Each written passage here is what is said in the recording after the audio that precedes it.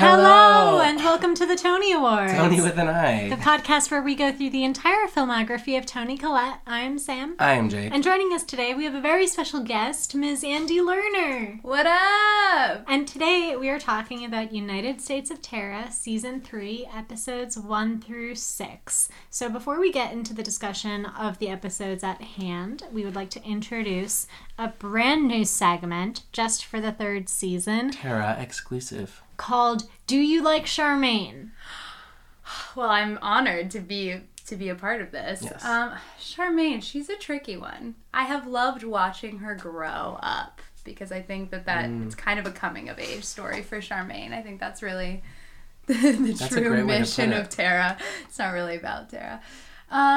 I've grown to like her more as it's gone along, and I think as a younger sibling I identify with her a lot. So although I don't know if, looking at her just as a human, I'm like, love that girl.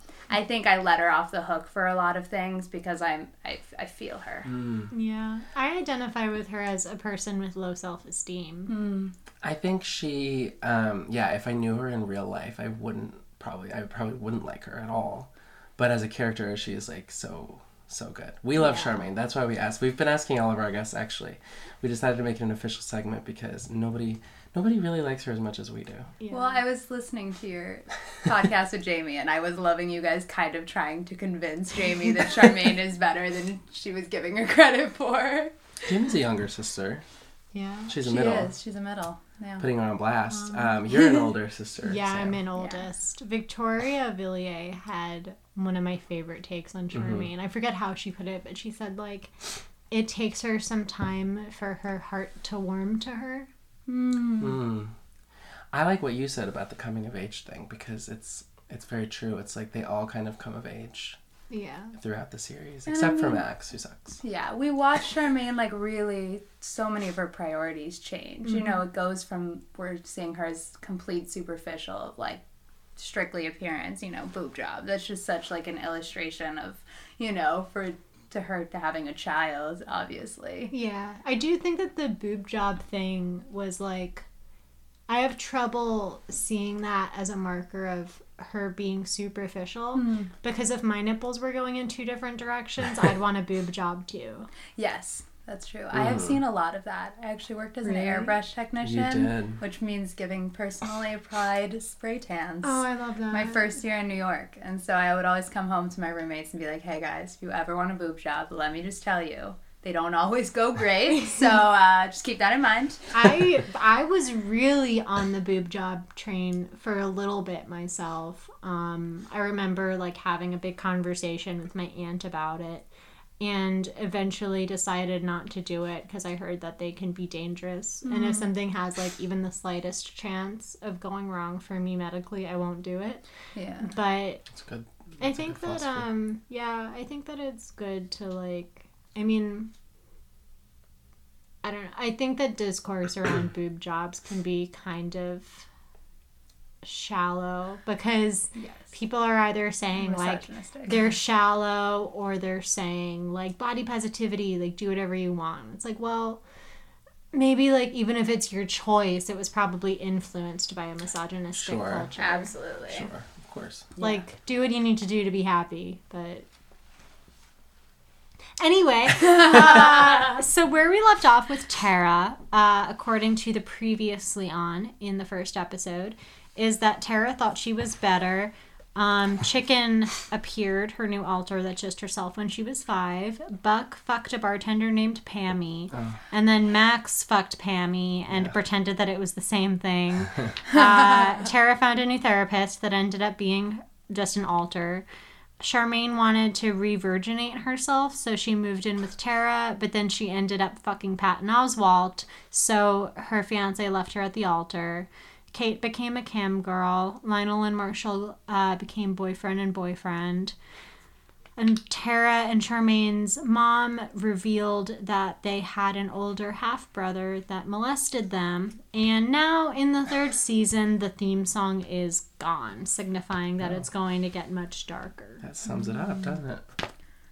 You guys don't even need to listen to the last 2 podcasts. Really, recapping the last 2 seasons was a bad decision on my part because it's going to lower the amount of listeners for the previous episodes. But Andy, Still did do you rewatch the entire series? You didn't have to, but did you rewatch the whole series up until this point? I'm gonna be honest, I did not do that. But you've seen it before. I have seen it through fully twice Oh, well. and have watched many an episode again I'm very proud of you for very that. many times. When did you first watch it? I first watched it probably like 6 or 7 years ago Oh, wow. when it was already streaming, but like It was on Netflix. it used to be on Netflix. yeah, That's when I first I was house / dog sitting for Sean Kramer. Mm. You know, Denver thing. Yes, obvious. And Sean I- Kramer, miss you. Oh, Jesus. You little elf. And his dog is like nice, but also not nice. And so the only way I could get it to be nice to me was if we like sat and watched TV together.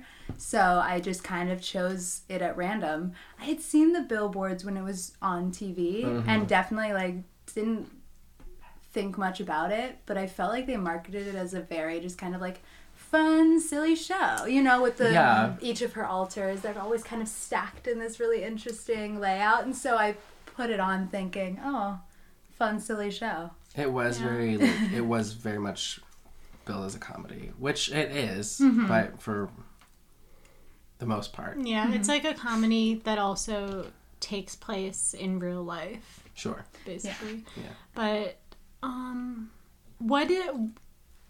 what is your like go-to episode that you put on to rewatch? Or like season fragment. Yeah, I was gonna say episode specific, I'm not quite sure, but I definitely feel like season 2, early season 2 is like Yeah. Me too. my prime. I feel like it's when you get like a comfort with the characters and the family and like you have enough of a foundation on all the people, including the altars, that it's like you kind of feel like you're in on the joke, but it still has more of kind of the lighthearted energy. You know, post-sexual assault, Kate, probably. Oh yeah. That part is really hard for me. Which part? When she's pursuing her case at Barnaby's. Oh, and just yeah. kind of that whole energy. So, yeah. Yeah, But probably, you know, before. the first season is a lot of exposition and like world building and tone finding, and the Yeah. second season, like you're right, that beginning part, I come back to it a lot too because it's so weirdly not chaotic, even though it is, because it's like it's familiar. And then season 3 is so like building towards this horrible ending, but splitting it up in these 2 halves like we've done was the first time I've realized that it really doesn't get that dark until like Literally, right like, at the end. yeah, okay. Nothing really happens for these episodes that we're covering today. So let's jump into it. It opens on Buck going out to threaten Brandon Bryce Cranes, thinking that he's going to find the man who molested Tara and Charmaine, and he can't find him. We go to a party that the Gregsons are hosting in their backyard, at which point we see Charmaine like enormously pregnant to establish that time has passed. Yes. And Ted 4 tells- years have passed because Kate is now 19 for some reason. Yeah. Ted is telling Charmaine and Neil that it's a good thing that they're not dating because Charmaine has enough on her plate or whatever. Lionel and Marshall fat-phobically record Patton Oswalt's ass crack. Oh, yes. Well, fat-phobically, but also pull up your pants, Neil. Yeah. That's a very good point. That scene is, it's nice to put them all in the backyard for some reason. The Gregsons don't entertain very often. It's unclear why they are doing so. I like that they still have all the wedding stuff up. Yeah. I Well, know- why take down that gazebo? It's nice. It's a nice gazebo. It was interesting. This time around, I kind of convinced myself it was the baby shower just because of the introduction of her pregnant Right. belly and she's wearing the tiara. Oh, right. I was like, oh, it's baby Makes shower, but that sense. becomes a whole plot line is Yeah. organizing the baby shower. Yeah. Yeah. So we can go storyline by storyline Yeah, let's with do this. that. Do we want to talk about Lionel and Marshall first? Yeah, because I it's the worst. It's the worst, and they do the most stuff here. So basically, Lionel and Marshall are together. Their filmmaker auteur boyfriends Yes. all of a sudden. And Marshall ends up cheating on Lionel with The more- most boring character ever. with more of a normie who they're in the same film class as. But you know what? That is kind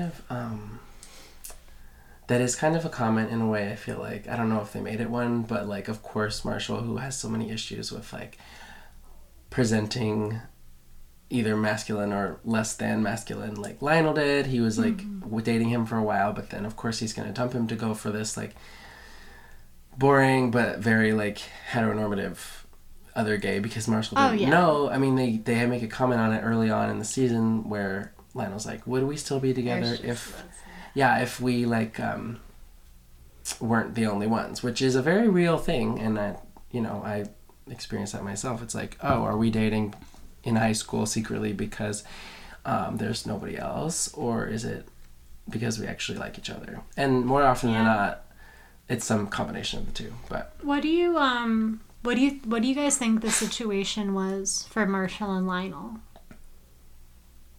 Like, do you think that their relationship makes sense? Well, it's interesting that Jake brought up that question that Lionel poses, because, Marshall's answer is, I don't think they're mutually exclusive. And I think, like, that's been something that I have been dealing with a lot recently, is, like, realizing that things that often feel like they're in opposition can still be truths at the same time.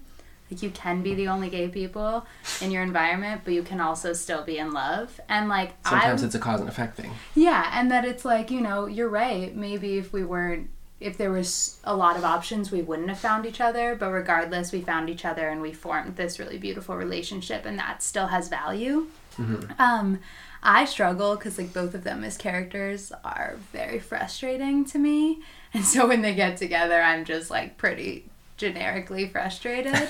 But I think that, like, that they had a really interesting and helpful relationship to each other. I was very frustrated that he cheated, because I was just like, it's dude, out of character. It is. because in the episode before that, when Kate leaves, He's trying to get them to define their relationship. and he's all like, let's say nice things about her even though she's not here, just because we should still have like that kind of niceness put out there. Yeah. And that really stood out to me. I was like, yes, he knows. It's not about like getting credit for the good deed. And so like that energy was kind of frustrating for me, because I was like, it's clear that you know that things matter even if people don't see them And or I feel hear like them. I like them both as a couple a lot in season 2. I feel like they have a nice progression towards getting together at the end of that season. Like, they're so different.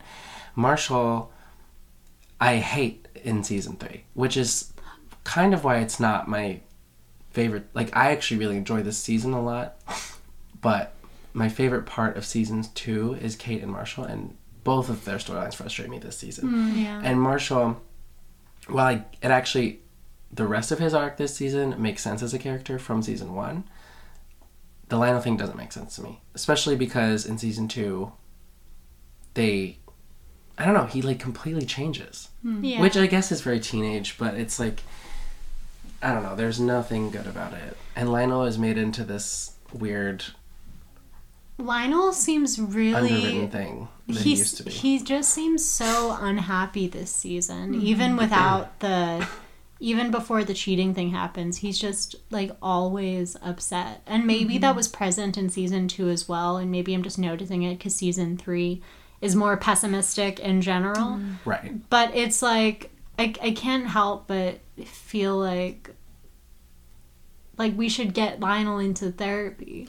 Well, You there's that know, part and in it's season like- 2 when he's like, I came home from that sleazy hookup in the park and my mom didn't even ask me what I was doing. Yeah. So there's a little bit of that, I but think like he plays the role of kind of, giving Marshall a lot of like bravery and confidence to be who he is and just to, fuck everyone else. But like that also kind of gives him the responsibility to always be the person like calling out injustices or be, and a lot of times that can become, as a viewer, a little kind of like, for me, frustrating, monotonous, or like sad, that he always has to be the one to be like, this is going wrong, or this isn't, that he's disappointed or Yeah. unhappy. I feel like so basically what happens is Lionel instigates like a threesome with this kid Noah who sucks. Yeah. And that's interesting because, I mean, I get that they're doing some promiscuous storyline, whatever thing, but it's just even worse in that case for Marshall to cheat on Lionel with the person they had like threesome with. Yeah. Because, like, if you were gonna go down this route, it's just that they didn't want to allocate enough time to it. Mm-hmm. Which I agree, maybe it wasn't as important in the overall plot. And it's also like they're like 15. I don't and think also that... no, yeah. They had time though for Marshall to say sorry when he came and got the camera. Just saying, I was like, he's not even gonna have a moment. And Oh, just, yeah. Like, say sorry. When he's like, I want the camera, here's some money. Like, it's like you can check one out. Yeah, that sucked. Because they bought the property together. They said Yeah. it's like a Like, baby. it's our baby. Yeah. It's just like, if they shouldn't have had him cheat. They should have just had like him Yeah. develop feelings for this kid. Maybe not know if they were mutual and then break up with Lionel, as opposed to that was so. I thought it was very uncharacteristically... Well, actually, never mind. I was going to say it was uncharacteristically confident of Marshall to just, like, lay one on him as soon as Lionel leaves. But then I remembered that they had a threesome, like, the day before. It is interesting they call the shared property of the camera their baby, though, because, Yeah. you know, we haven't seen, but we know that Tara and Max, you know, so much of their relationship Is solidified. because they had a baby. Yeah. It is true. Uh-oh. Yeah, I was thinking, like, it We kind should teach a of... college class on. One of us should teach a college course on this show. It's Yeah. Maybe It, all like, of us. I was going to say, like, it doesn't make a whole lot of sense to me that they would have... That the writers would have these two characters, you know, purchase property together only to have them break up right after. Maybe the parallel between their camera baby and Marshall becoming more curious about how his own parents' marriage stays together could have been a little bit more clearly established. But I also worry that it would have come across as being overwrought.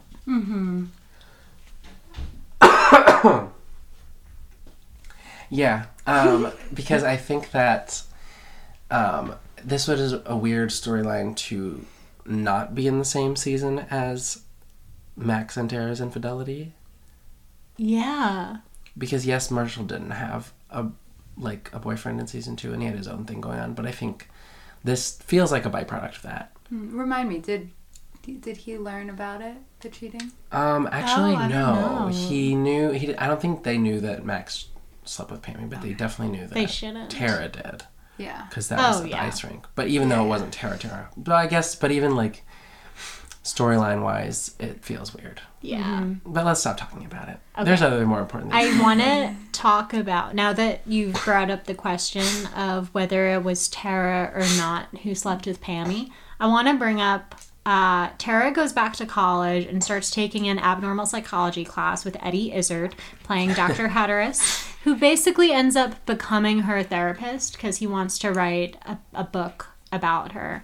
And at one point, he says to her, this boy who I convinced isn't a kite, just like how Buck and Pammy and T aren't real people. They're all products of you.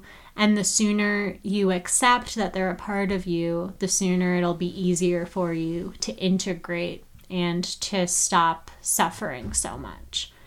And also, Dr. Hatteras is kind of an asshole. So what do we think of him? I like him as a character in the show. It's like different energy. Like whenever I think about season 3 of the show, I think about him. Yeah, me Like too. he is the I don't even know who I think about in season 2. I just think about Viola Davis and like Shoshana. But yeah, he's the vehicle for Tara's storyline at least. I like him. I don't know. I don't like him as a person, but I like him as a character. Yeah.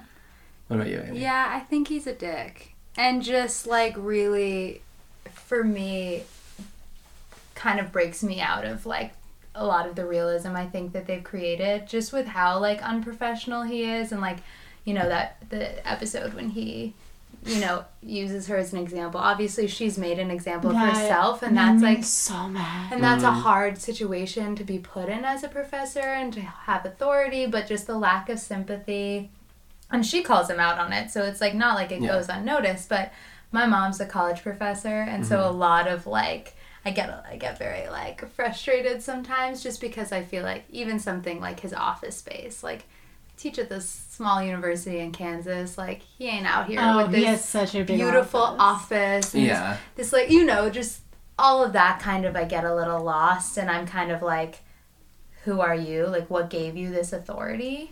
Yeah. And definitely like I feel a little frustrated. Like you just phrased it really perfectly. Like he basically ends up becoming her therapist, which I'm kind of like, that's where I'm like, who gave you the authority? Yeah, like I feel like she needs different professional help than the person who's studying her. Tara has, and maybe this is because she lives in Kansas, Tara has never once had like proper help. Yeah. Like in season 1, she has a therapist who doesn't know anything.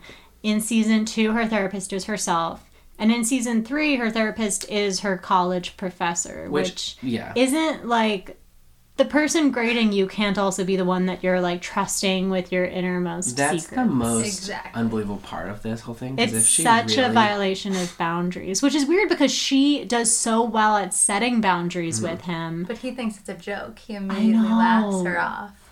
She wouldn't have, in real life, this woman would not be even permitted by anyone around her. It shouldn't have been, to not have had a real therapist since like 3 years ago. Yeah. Like at all. Especially, I mean, it does make sense in the show because the longer she goes without therapy, like the worse that things get for her. Like season 2, like preach.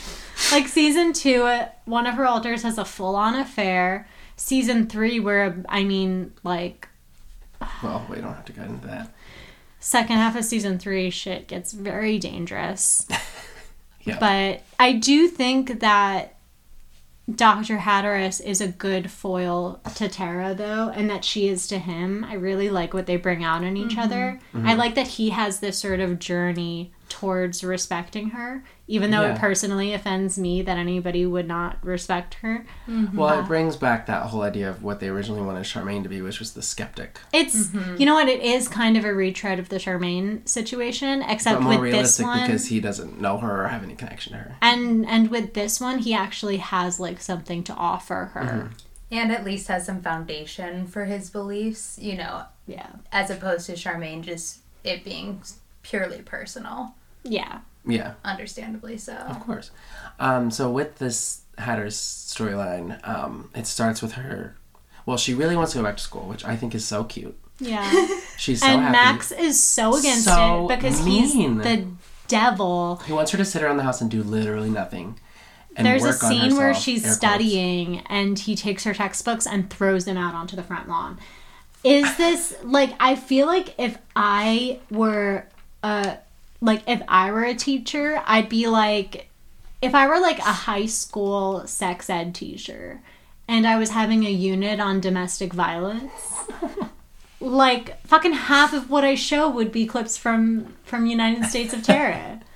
Yeah, no kidding. It's just so easy to disguise it because he's like the classic good guy, like John Corbett, who honestly, I might be crazy, but I think I was in a hot tub with him a few weeks ago in Colorado. What? Oh my god. Just tonight, I really think so. Where?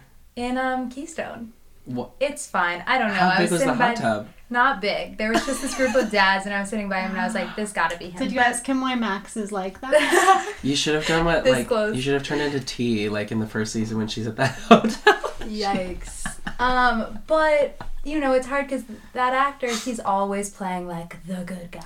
The good guy, which often is the most problematic character in rom-coms, so not very surprising.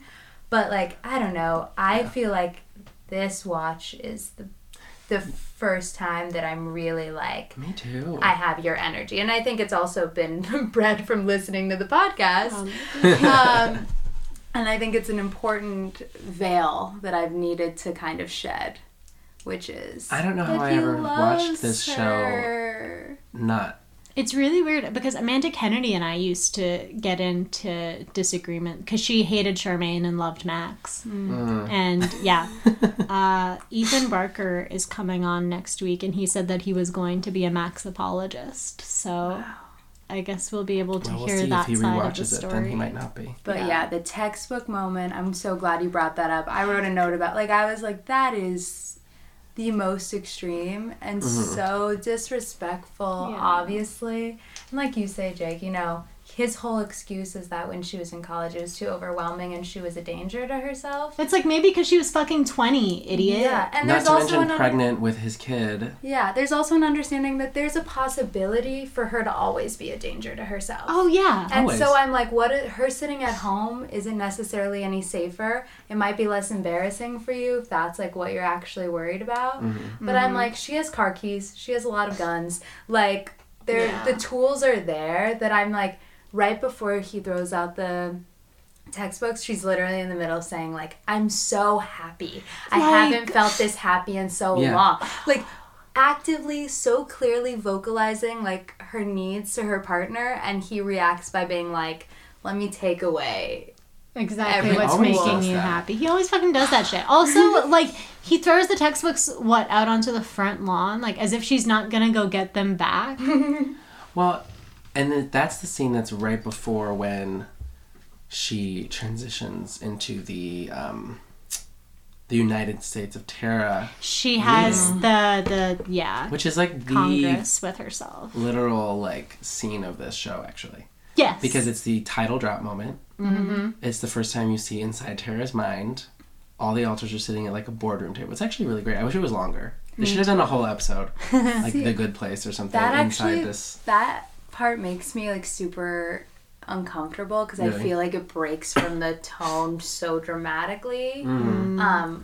But I know it's so necessary, and the payoff of her kind of like emerging from that is like so beautiful and my God. shocking. I remember the first time I watched that, like, losing my shit. Because Yeah. it's such, like, a euphoric moment for her to take control of herself, and then it just cuts back to real life, and she has drawn all over herself. And, like, she has all these weird, like, bits of paper, like, in her hair. She's drawn on the eating the table. pen. She's eating the pen, and that's what convinces her, Dr. Hatters, that something is going on Yeah. that he wants to study.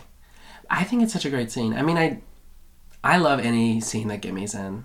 They're so few and far between, and I just love that they're under the table, and you So get to cute. see the characters like actually in their costumes as what they look like, Yeah. Yes. which is cool. I And don't it's know. interesting, you know, that's when they like play on the word crazy. Like, this is Yeah. a show about mental health, obviously, and mental illness. And although I do not personally like have a mental health journey that we all have a mental health journey that we are on. But, you know, I try to be as sensitive as I can to the use of the word crazy. And that is like so That's it true. seems like super sensitive to me at this point because that was a word in my vernacular a lot. And I was like, how do I replace that? And so in the scene with Max, you know, he calls her crazy. Yeah. And Was then it in that same scene? it's in that same Yeah. scene. And then when she emerges from her Congress, she finally kind of admits to herself, I'm crazy. But I don't know how I feel about that. Yeah. She's like, I'm crazy. I'm fucking crazy. Yeah, I mean, this show's journey with words is interesting Okay. because we have the second use of the word retarded. No, it's the third use. It Marshall is by says it in Marshall. season 1, and then in Yes. season 2, is it Kate who says it, or is it someone else? I don't I think it might be know. Marshall again. We'll have to go back. Okay. But then he says it again. Okay, and then we blocked all of these out when we watched it before because we thought the only person who said it was in season 3. Tara's new alter, Which- who's a teenage sociopath. Spoiler. But yeah, no, I thought that he was the Spoiler one who alert, said Tara has another personality. it. But I thought that it was him who was the only use in the whole show, and then Yeah. nope, it's used all the time. And I'm like, I get that it was in the early 2010s, but like, wasn't that still a little late? Yeah. I think, hell yeah. Too I mean, late. even in Kansas. It's like, I mean, I feel like at least in my experience, around that time of like 2011, the offensiveness of the words retarded and the words gay were like kind of on the same, in the sense that like kids who were cooler than me said them, but I didn't. But, and I would be like, that's not cool, guys, you know? Yeah, but I mean, I guess and we have before chalked it up to setting, but I think at this point it's like, no, if you're gonna make a show about, like, Kate and Marshall are supposed to be cool, like cool / never portrayed as conventional high schoolers. yeah. So why don't you like not have them use words like that? It's just weird. It's gross. And it feels gratuitous and not necessary, especially this time when he says it, because he's watching videos from, like, oh my god. I don't know. It's just dumb. I feel like the humor can be very advanced in the show that I'm just like, you can be better than that. Yeah, you know, exactly. there are always these throwaway jokes that I'm just like, Was that necessary? Yeah. Okay. throw it away. We can blame Steven Spielberg. There are so many good throwaway jokes. There's one where Charmaine says that she's not sure about breastfeeding because of the fact that she has breast implants. She said that she learned from the Mel Gibson tapes that can be dangerous. Oh my god. The fucking...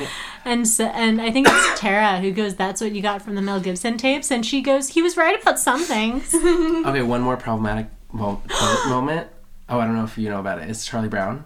Oh, wait. Okay, no, it's not really. In the first episode, Neil and Max are getting drinks, and he's like, I feel like Charlie Brown, or the black one, I don't even know his name. And then you can hear someone in the background go, it's Franklin!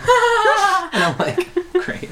I'm glad that was in there. But then what does he say after that? The worst part. He says, even if I knew his name, I would call him the black one. Yeah. Whatever. What were you going to say? Maybe Charlie Brown should have had more black characters. Patton Oswalt was right. But I was about to say, there was that really startling scene with Charmaine and Tara going over the cupcakes for Charmaine's baby shower. Oh my gosh. Yeah, where a trans woman is selling them cupcakes. And Charmaine keeps calling her Mike. And Charmaine keeps calling her Mike. And it doesn't, like... Because the joke ends up being, she says, well, you have to change your, like, business cards or, like, the logo or whatever, because it says, like, Mike's Cupcakes. And Michelle just goes, I know. But she also says, like, it's been Michelle for 3 years. So it's like, why... That scene is, like, the most... So then it's like, why aren't the boxes different? It's like the writers just wrote in that the boxes said that for the purpose of the joke. And that was the thing, is like, if she had continued to talk about like the business's name and confuse it and kept like kind of like referencing the box, but when it was about the actual human in front of she's just looking at Michelle and going Mike over and over. And the fact that they've potentially known each other for 3 years, enough to know that there had been a transition of the name that they were going by, I'm like... Yeah, and also that scene is that's when Tara is at its worst, which is, like, just tokenistic things that it has. Because, like, you can applaud Tara for actually having characters and, like, things that are not normally portrayed as far as mental health or trans characters or whatever. But then they always put the joke on it. I'm curious as to whether Jill Soloway was still writing on this show in season 3. Because she wrote a ton of episodes for season 2. And then went on to create Transparent. Well, it's interesting because, you know, we talked about 2 kind of problematic moments: racism, gender. One that I found really interesting and kind of tricky is when Marshall comes out to his grandma. Oh. Back in the Christmas room. And her response is, how is that? I was like, that is like the best, worst question to ask someone. I love that scene. Yeah, like it could be the worst thing to say to someone. Connery. She goes, you're a gay, aren't you? Why does she say that again? What does because he say? He has soft hands. Oh, yeah, true. And then he says it's like Christmas time every day. Yeah. Which I like that scene a lot. That's Me too. I just thought that how is that question like opened up to become a really beautiful moment between the two of them. Because but I was she just loves thinking, Christmas. Yeah. Wow. Do you think, I wonder at this point in the series how much we're supposed to sympathize with Max's mom? I mean, I always sympathize with her. Yeah. Do you think that you sympathize with her because it's Frances Conroy? Yes. Or because... Okay. Yes, I do. But it's like... The moms in the show. I know. Well, he hates her so much.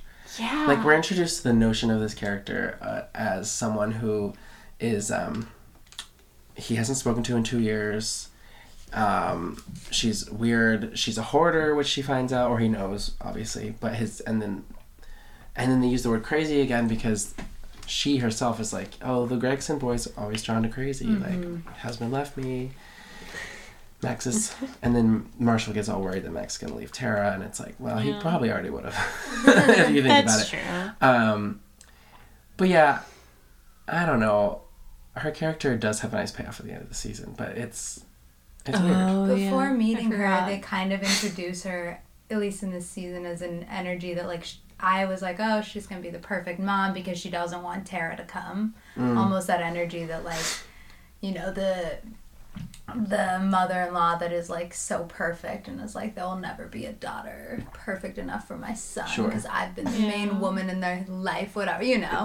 And so I thought the reveal that there's a lot of, she's nothing like Tara, but just the way that she puts it as kind of the crazy woman to the Gregson boys, you know, I thought that was a nice reveal that was unexpected to me, that she also had her own mental health issues and that just the way that we see Max relate to Tara versus his mom, you know, the sympathy, the patience. Sure. Yeah, I also like it. Yeah, I feel like it's also symptomatic of Max seeing people's mental illnesses as personal faults of theirs. Like, he's mad at his mom for not coming to his wedding when she hasn't left the house. She doesn't even want to let him years. in. She uses the male Yeah, slot as a like, mouth puppet. She's agoraphobic. What do you expect What is her cat's name? The one who... Nancy Grace? Nancy Grace. Who has a penis. I love that. What else? So that's Max. We have to talk about Kate, and we have to talk about Charmaine. Yes. So Kate's storyline. She becomes a flight attendant. Well, first she wants to go to Japan, Right. And second, she wants to go to Japan again. and she meets. Okay, have either of you? Are you okay? Yes. Have either of you watched Scandal? No. So the flight attendant who Kate meets is a main character on Scandal, and she's the president's wife. Who I see it already. She's so good. She's the best character on that show. But I loved seeing her in this, and she's like such a classy flight attendant. And she tells Kate that she doesn't want to go to Osaka. No, not what was it? Oh, Nagata. Nagata. Yeah. She's like, oh dear. But Kate wants to teach English or something in Japan. She has this whole moment. She has lots of... I think they really didn't know what to do with Kate this season. Yeah, I'm going to put that Kate, out there right now. Yeah, I've always thought that Kate felt kind of aimless as a character. All she ever does is date older men. Yep. And be aimless. That's Yeah. also her main thing, is just, my life's not together, what do I want? I just Which is think a her- very strange character trait to have be so dominant in a teenager. Yeah, and Like, her that's kind of season- what teenagers do. They never really put pressure on her to do anything either. Yeah. Like, she gets her GED. Which I thought that she had graduated early because, remember, she was like 15 in season 1, and then season 2 opens with her. She's still getting kind of the- 15. Yeah. And then in season 3, she's 19. Yeah. Because Charmaine's been pregnant for 4 years. She's But about to give birth to Buster Bluth. I just don't understand. I don't know. I feel like her aimlessness was way more fun and structured well in season 2. Yeah. Partially because they had Viola Davis, and then the cam girl thing was fun. But this season, it's just... I like the Japan thing. Like, she ends up not being able to go because there's a hurricane, and then they switch her places, and then she ends up becoming a flight attendant. With the flight attendant school stuff is fun. Yeah, I really like that. There's that scene where... Never mind, that's my best prop. I don't know. And then at the end of this episode arc, she meets the guy who eventually is her final she storyline. develops feelings for a frequent flyer who should have been a lot more interesting. should have been so much more. I feel like what happens a lot. Okay, first of all, something that Diablo Cody does very well is giving minor characters really good dialogue. It's never True. really like placeholder dialogue. unless they're about to have a multi-episode arc, in which case they're so boring. But the guy who works at the airport, who she's trying to get her bags back from, is so... Like, I just loved He's every funny. scene he was in. He's so funny. He's like, oh, like, I don't give a shit about your bag. And even when she wants to become a flight attendant, he's like, I'm not the one that you would talk to about that. And I really wanted to see more of She him. should have dated him. She should have dated him. He seemed to be around her age. But instead... Temperament. Instead, she goes for this guy who's, like, spoiler alert, in, like, episode 7, turns out he's a literal father. He has a child. And once again, Tara and Max are so blasé about how she So normal is dating about someone it. like twice her age. Well, you know, it's interesting you said they don't push her to kind of find a path. It's interesting because when she first brings up going to teach English, you know, she says They to her don't want mom, her yeah, to. you'd prefer that I just stay in Kansas They're doing and what Max do an does to Etsy Tara. store. Yeah. Yeah. It's like safety within these walls is better than danger. And But to be fair, I feel like if I was a mother and my... It was a bad idea. Yeah. If she wanted to leave within like Well, the just week. Come on, girl. I would say like give it a month, and if you still want to do it, then yeah. yeah. But Yeah, or Which is like- what she basically says, and Kate's like, you don't support me. Right. Kate does have a nice progression now from season 1. Like, I like her emotional arc more than what she physically does. Yeah, and I'm not Yeah. gonna lie, like I love Brie Larson, Oh, yeah, she's and great. so I kind of am just saying yes. Yeah, anything Yeah. any scenes she's in, you're like, yeah, go on. It's like fun. I also, something that really rang true with me is the first time Kate leaves, and first of all, she leaves that heartbreaking letter that honestly made me Oh cry. my god, it seems like they're writing her off the show. in that Yeah, scene. I truly like cried, and then Tara starts crying, and she's like, when Marshall says, "Let's all say something nice," Tara says, "Come back soon, don't fall in love, and I love you," and she starts crying. And then the second time that Kate's about to leave for Nagata, Tara just goes, "I cried the first time," and sends her off, which was so real. I think the best part of Kate's storyline in general is how much her relationship with Tara has grown over the last 3 Yeah. seasons. Because in season 1, they like hate each other. Or like Kate hates her mom, and Alice is like shoving soap in her mouth, and it's this whole thing. Yeah. And then in this season, like they have all these cute moments with like drinking coffee together, and like she cares so much. And like we could talk about the Japan Go scene, but like that is so good. Like T picks a fight with Kate. Every time, Kate has a habit of being really protective of her mom when her alters are around. True, it's like where- season 1 with T. Yeah, and I feel like everybody else, whenever one of the alters comes out, everybody else is concerned about like protecting themselves or protecting the status quo, like making sure that the damage is minimal. But Kate will be really protective of Tara specifically, and she'll say like, "This is Tara's body," etc., etc. Whereas Max is just concerned that the fidelity of his marriage is at stake, like whatever. But Kate, T is about to drunk drive, and Kate wrestles her to the ground outside to get the keys out of her hands. And T like punches her in the face, and then she turns back into Tara and is like, "Go to Japan." And they just cry and hold each other, and it's, In the yard. oh my god. Blood drips on her face. That's really what. Yeah, I love seeing Toni Collette's eyes change. Yeah. That's like the most incredible. It's like Raven Simone, but like to the nth degree. You're right. I always take that for granted, but it's so real. Like, you know, in a second. Like, yeah, there's a little bit of a sound cue whenever she transitions, but she always completely changes her whole. Yeah. But it never Physicality. has to be like a ghost No. leaving the body energy, you know? No. Because it could have taken They could have that easily form, edited in that something. she's like exhausted and like, Yeah. yeah. Yeah. So Kate's living with Charmaine. Kate's living with Charmaine. Charmaine is pregnant with Neil's baby. The Neil season starts with Neil proposing to her. and at the Charmaine says party. no. No, she which, says, I don't think so. I mean, no, right? Yeah. No.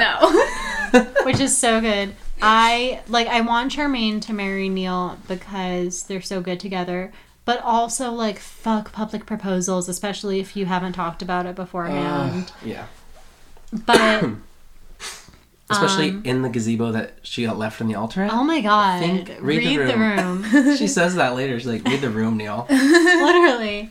So Charmaine ends up having like false contractions and having to ask Ted to drive her to the hospital because nobody else is home. Oh, fucking Ted, I forgot about him. I know. And Neil says, like, he says, I'm moving in. This is too scary to have happen again and not have one of us here with you. And Charmaine gives him the couch. Yeah. It's so funny. She also has a new Etsy company called Urban Duchess. She's like bedazzling, like, I don't know, headbands. Yes. And she's telling Kate, like, Urban Duchess is for women who want to, I don't know. But I She's love like, how she goes, it's for women to feel like a princess. And I'm like, or like a duchess? I don't know. So You're sending funny. some mixed signals And here. Charmaine is going through, like, this feminist revolution internally. Mm-hmm. She doesn't want Kate to go to Japan because she just wants them to have girl time together. She goes, Kate, me, you, a baby. It'll be a revolution. I love that part. Why does Neil get mad at her for keeping the wedding cake? It was $400. Eat it. Really? I mean, I get that emotion, but Because please. it's not cake, it's her bullshit. He says it right there. All right. I mean, Amy. here's the thing. I am a big believer in symbols, and keeping that cake in your fridge, I don't think is a symbol that you want to still marry Sure. that dude, but it for sure is like you're literally holding on to some stuff that like you clearly got to rid yourself of. I guess so, but And I think it's insulting keep to it him. in Tara's fridge.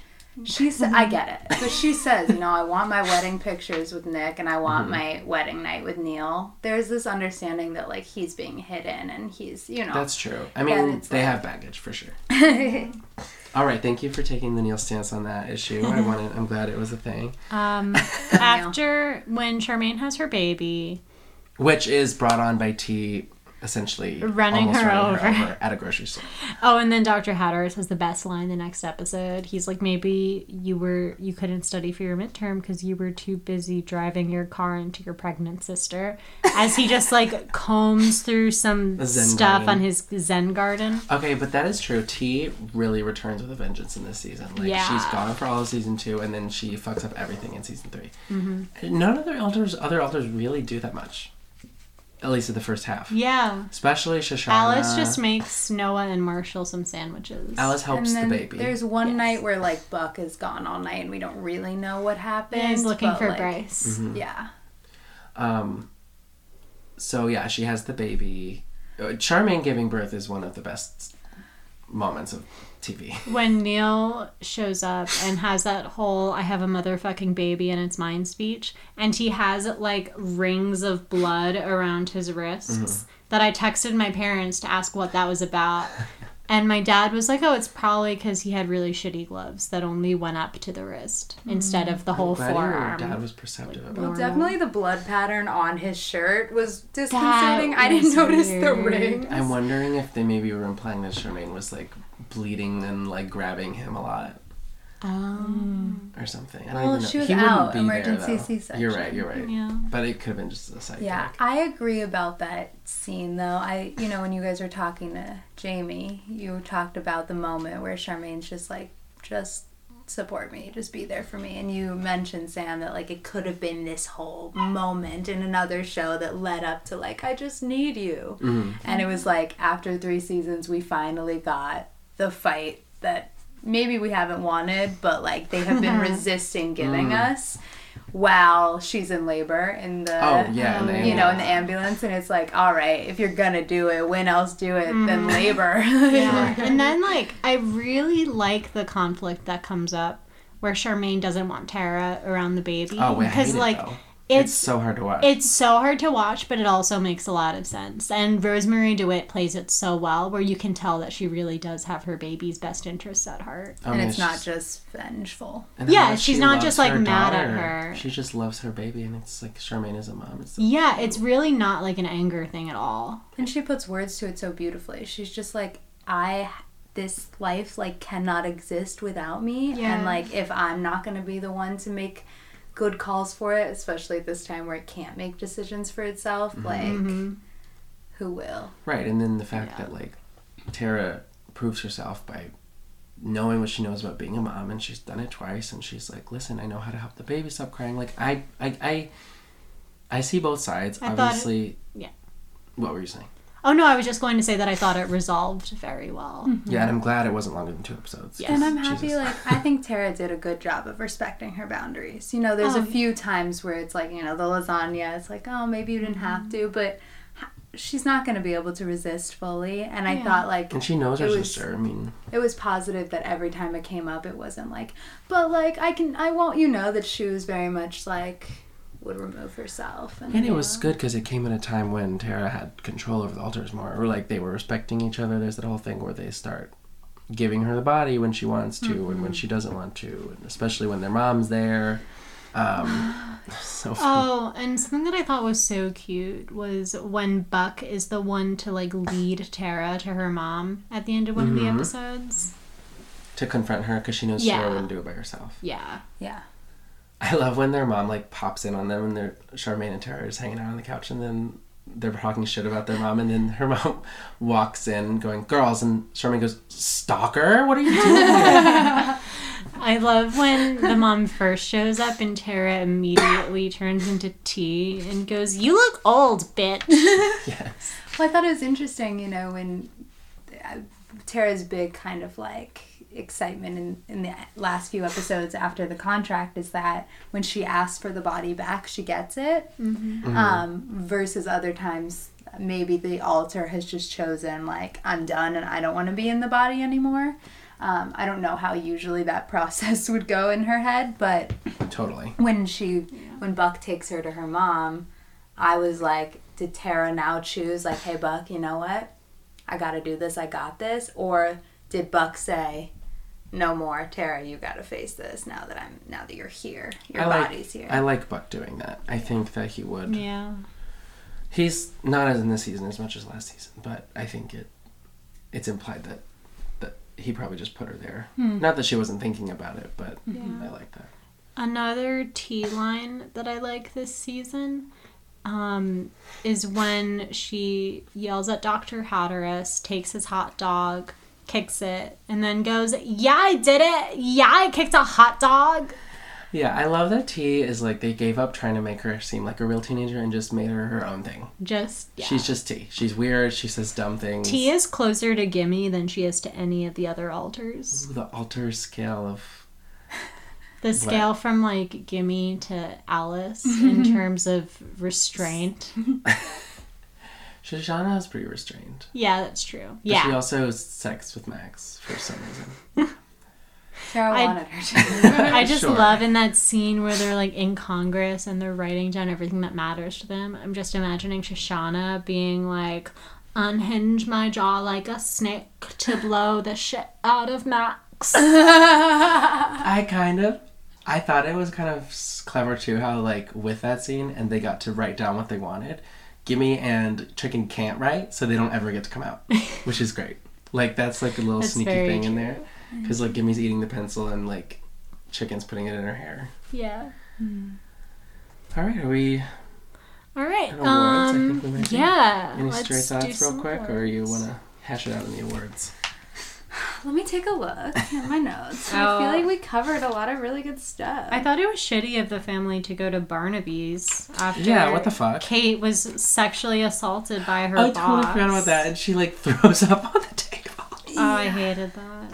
I hate throw-up scenes. And it's also interesting, like, how out there Kate's internet fandom, or not fandom, I guess her video internet popularity is.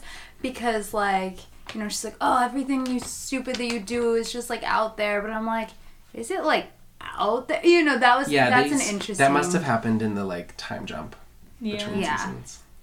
Yeah. Oh, my favorite...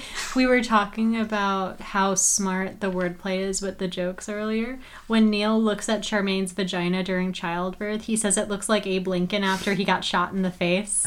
True. I just watched an Office episode where Michael's like, Abe Lincoln has just become funny. We can just start joking about it now. And I was like, ooh. One more shitty thing that Max does is fire Neil and sell his business. Oh my god. Lawn Oh, and then he starts throwing a fucking fit because he's like no longer a struggling small business owner. Come on, Max. Get your family health insurance. And I just noticed for the first time when he wears his Orgolan uniform for the first time, it says Greg Maxon. Yeah, it's his Greg Maxon. Even... I feel like they might have deleted a scene or something.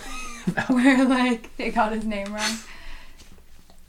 Yeah, I definitely, like, just going back to the flight attendant woman really quickly, like, I thought she was so interesting because I felt like she was, like, I don't think she's real. Like, I almost feel like she's an angel that's been, like, sent down. For 6 years before I got divorced and reclaimed my life. Like, who are you? Max had dreadlocks in college. Is confirmed that he's done. Problematic. Yikes. Imagine being Tara and getting pregnant with the baby of a fucking dreadlock wearing, like third year super senior who's in a band called Beaver Lamp. Like, I would have tried to kill myself too. But then they're watching the tape, and Marshall says right before they cut away, "Is Mom drinking a beer while pregnant?" Yeah. They're both fucked up. They're both repenting for their sins. And Neil used to be hot. He's the skinniest. Yeah. That unfortunately is the scene where Marshall says, "My dad is an actual retarded person." You're right. That is when it happens. The last thing I would have to add is just that I think it's really cool that Charmaine still, like, is showing baby weight post-birth. Yes. That just really stood out That's to really me. cool. And I thought that was awesome. Mm-hmm. That's great. Yeah. Okay, let's move on to awards. Here on the Tony Awards, we give 3 awards to everything we watch, first of which is Best Prop. So, Andy, what was your best prop? Well, you mentioned it briefly, and in my head I was like, maybe I'll just switch it after I hear what they say, but now I'm first, so I've got to stick with my instinct. I gotta go the hot dog. I'm not gonna lie. I thought her kicking the hot dog was just one of the funniest things that I've seen, with, of course, the line that you did so beautifully. And that, I do have half a BFA. It kicks, like, into the sorority girls doing their little poster, And they did such a nice build-up with the hot dog of him keeping mentioning it to her, and you should get it. It tastes really good, and interrupting her and building it up. That I was like, okay, he's just annoying. Chekhov's hot dog. Yeah, I kicked a hot dog. Yeah, I did. But then it was prime, so yeah, that's my prop. Jake, what was yours? So I have, my worst prop is Neil's ass crack. My best prop is gonna be when they're in flight school or it's her first real flight. The plane gets major turbulence and Kate's like trying to juggle with like coffee, and this suitcase flies out of the overhead compartment and just nails this guy in the head. Like, that so funny. And that man just goes, "What?" It's like really funny. So that suitcase is my best prop. There's a fish sitting next to him that says, "My leg." My leg? My best prop was Buck's unloaded gun that he uses to fake shoot one of the Bryce cranes. Mm-hmm. I thought the moment of him actually pulling the trigger was so powerful. Because I thought it was enough to just put a gun to the head, but to really... What if Buck shot someone in the head in the first scene of the season? After having it be confirmed that it's not the person he was looking for.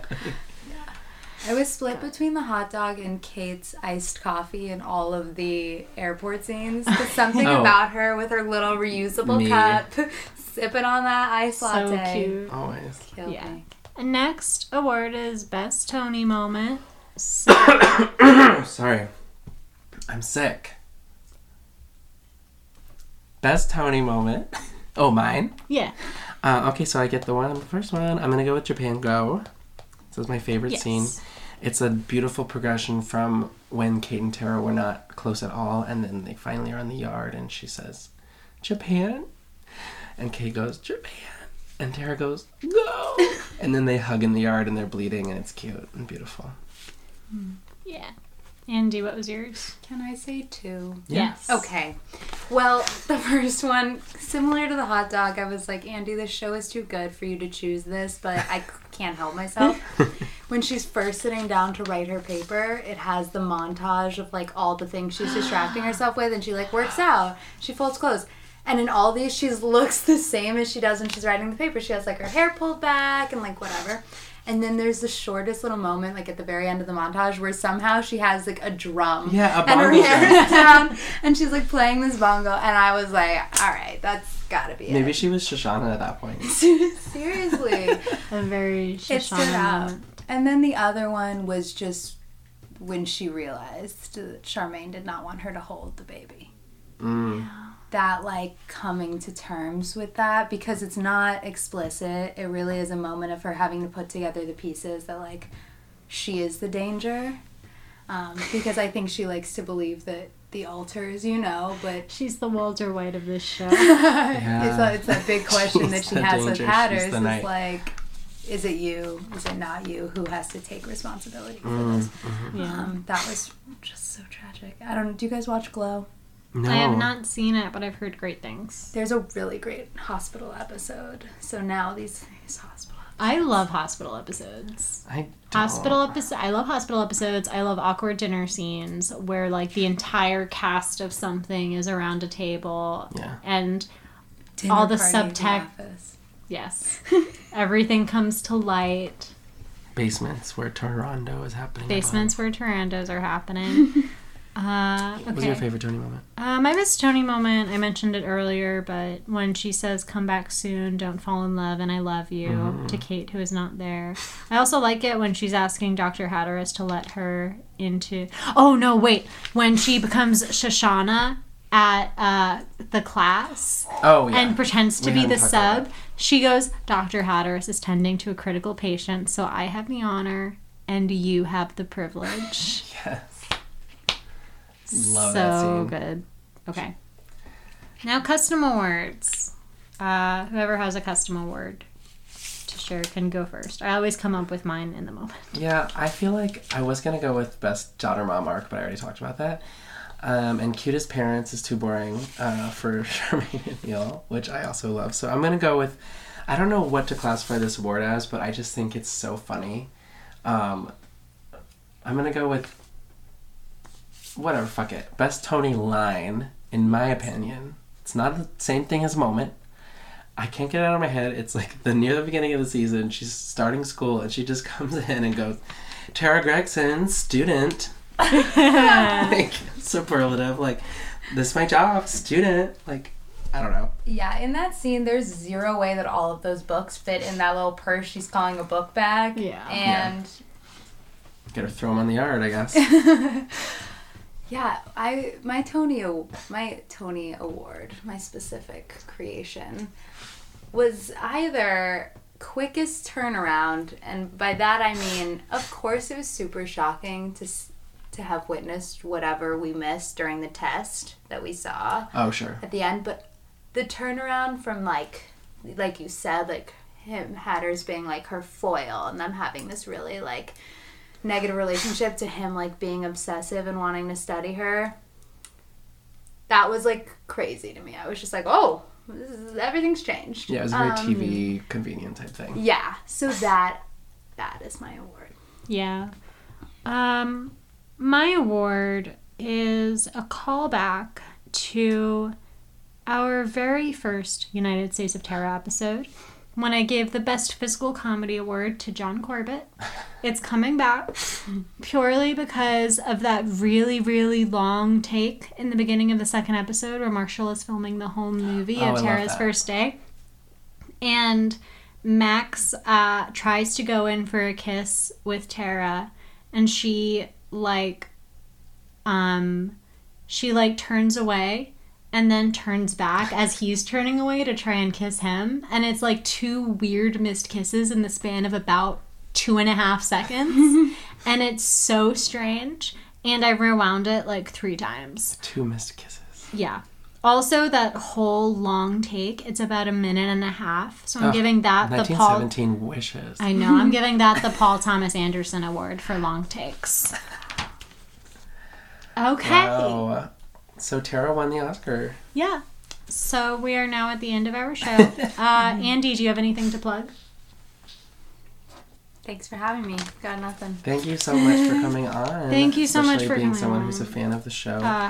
I'm honored. Yeah, we've been waiting to have you on. We wanted to have for people so who are long. willing to watch many episodes of a TV 3 show. hours of television. I think I got another person excited about watching it. So there's, just so you know, you've made a difference in lives. Doing the Lord's work. Yes.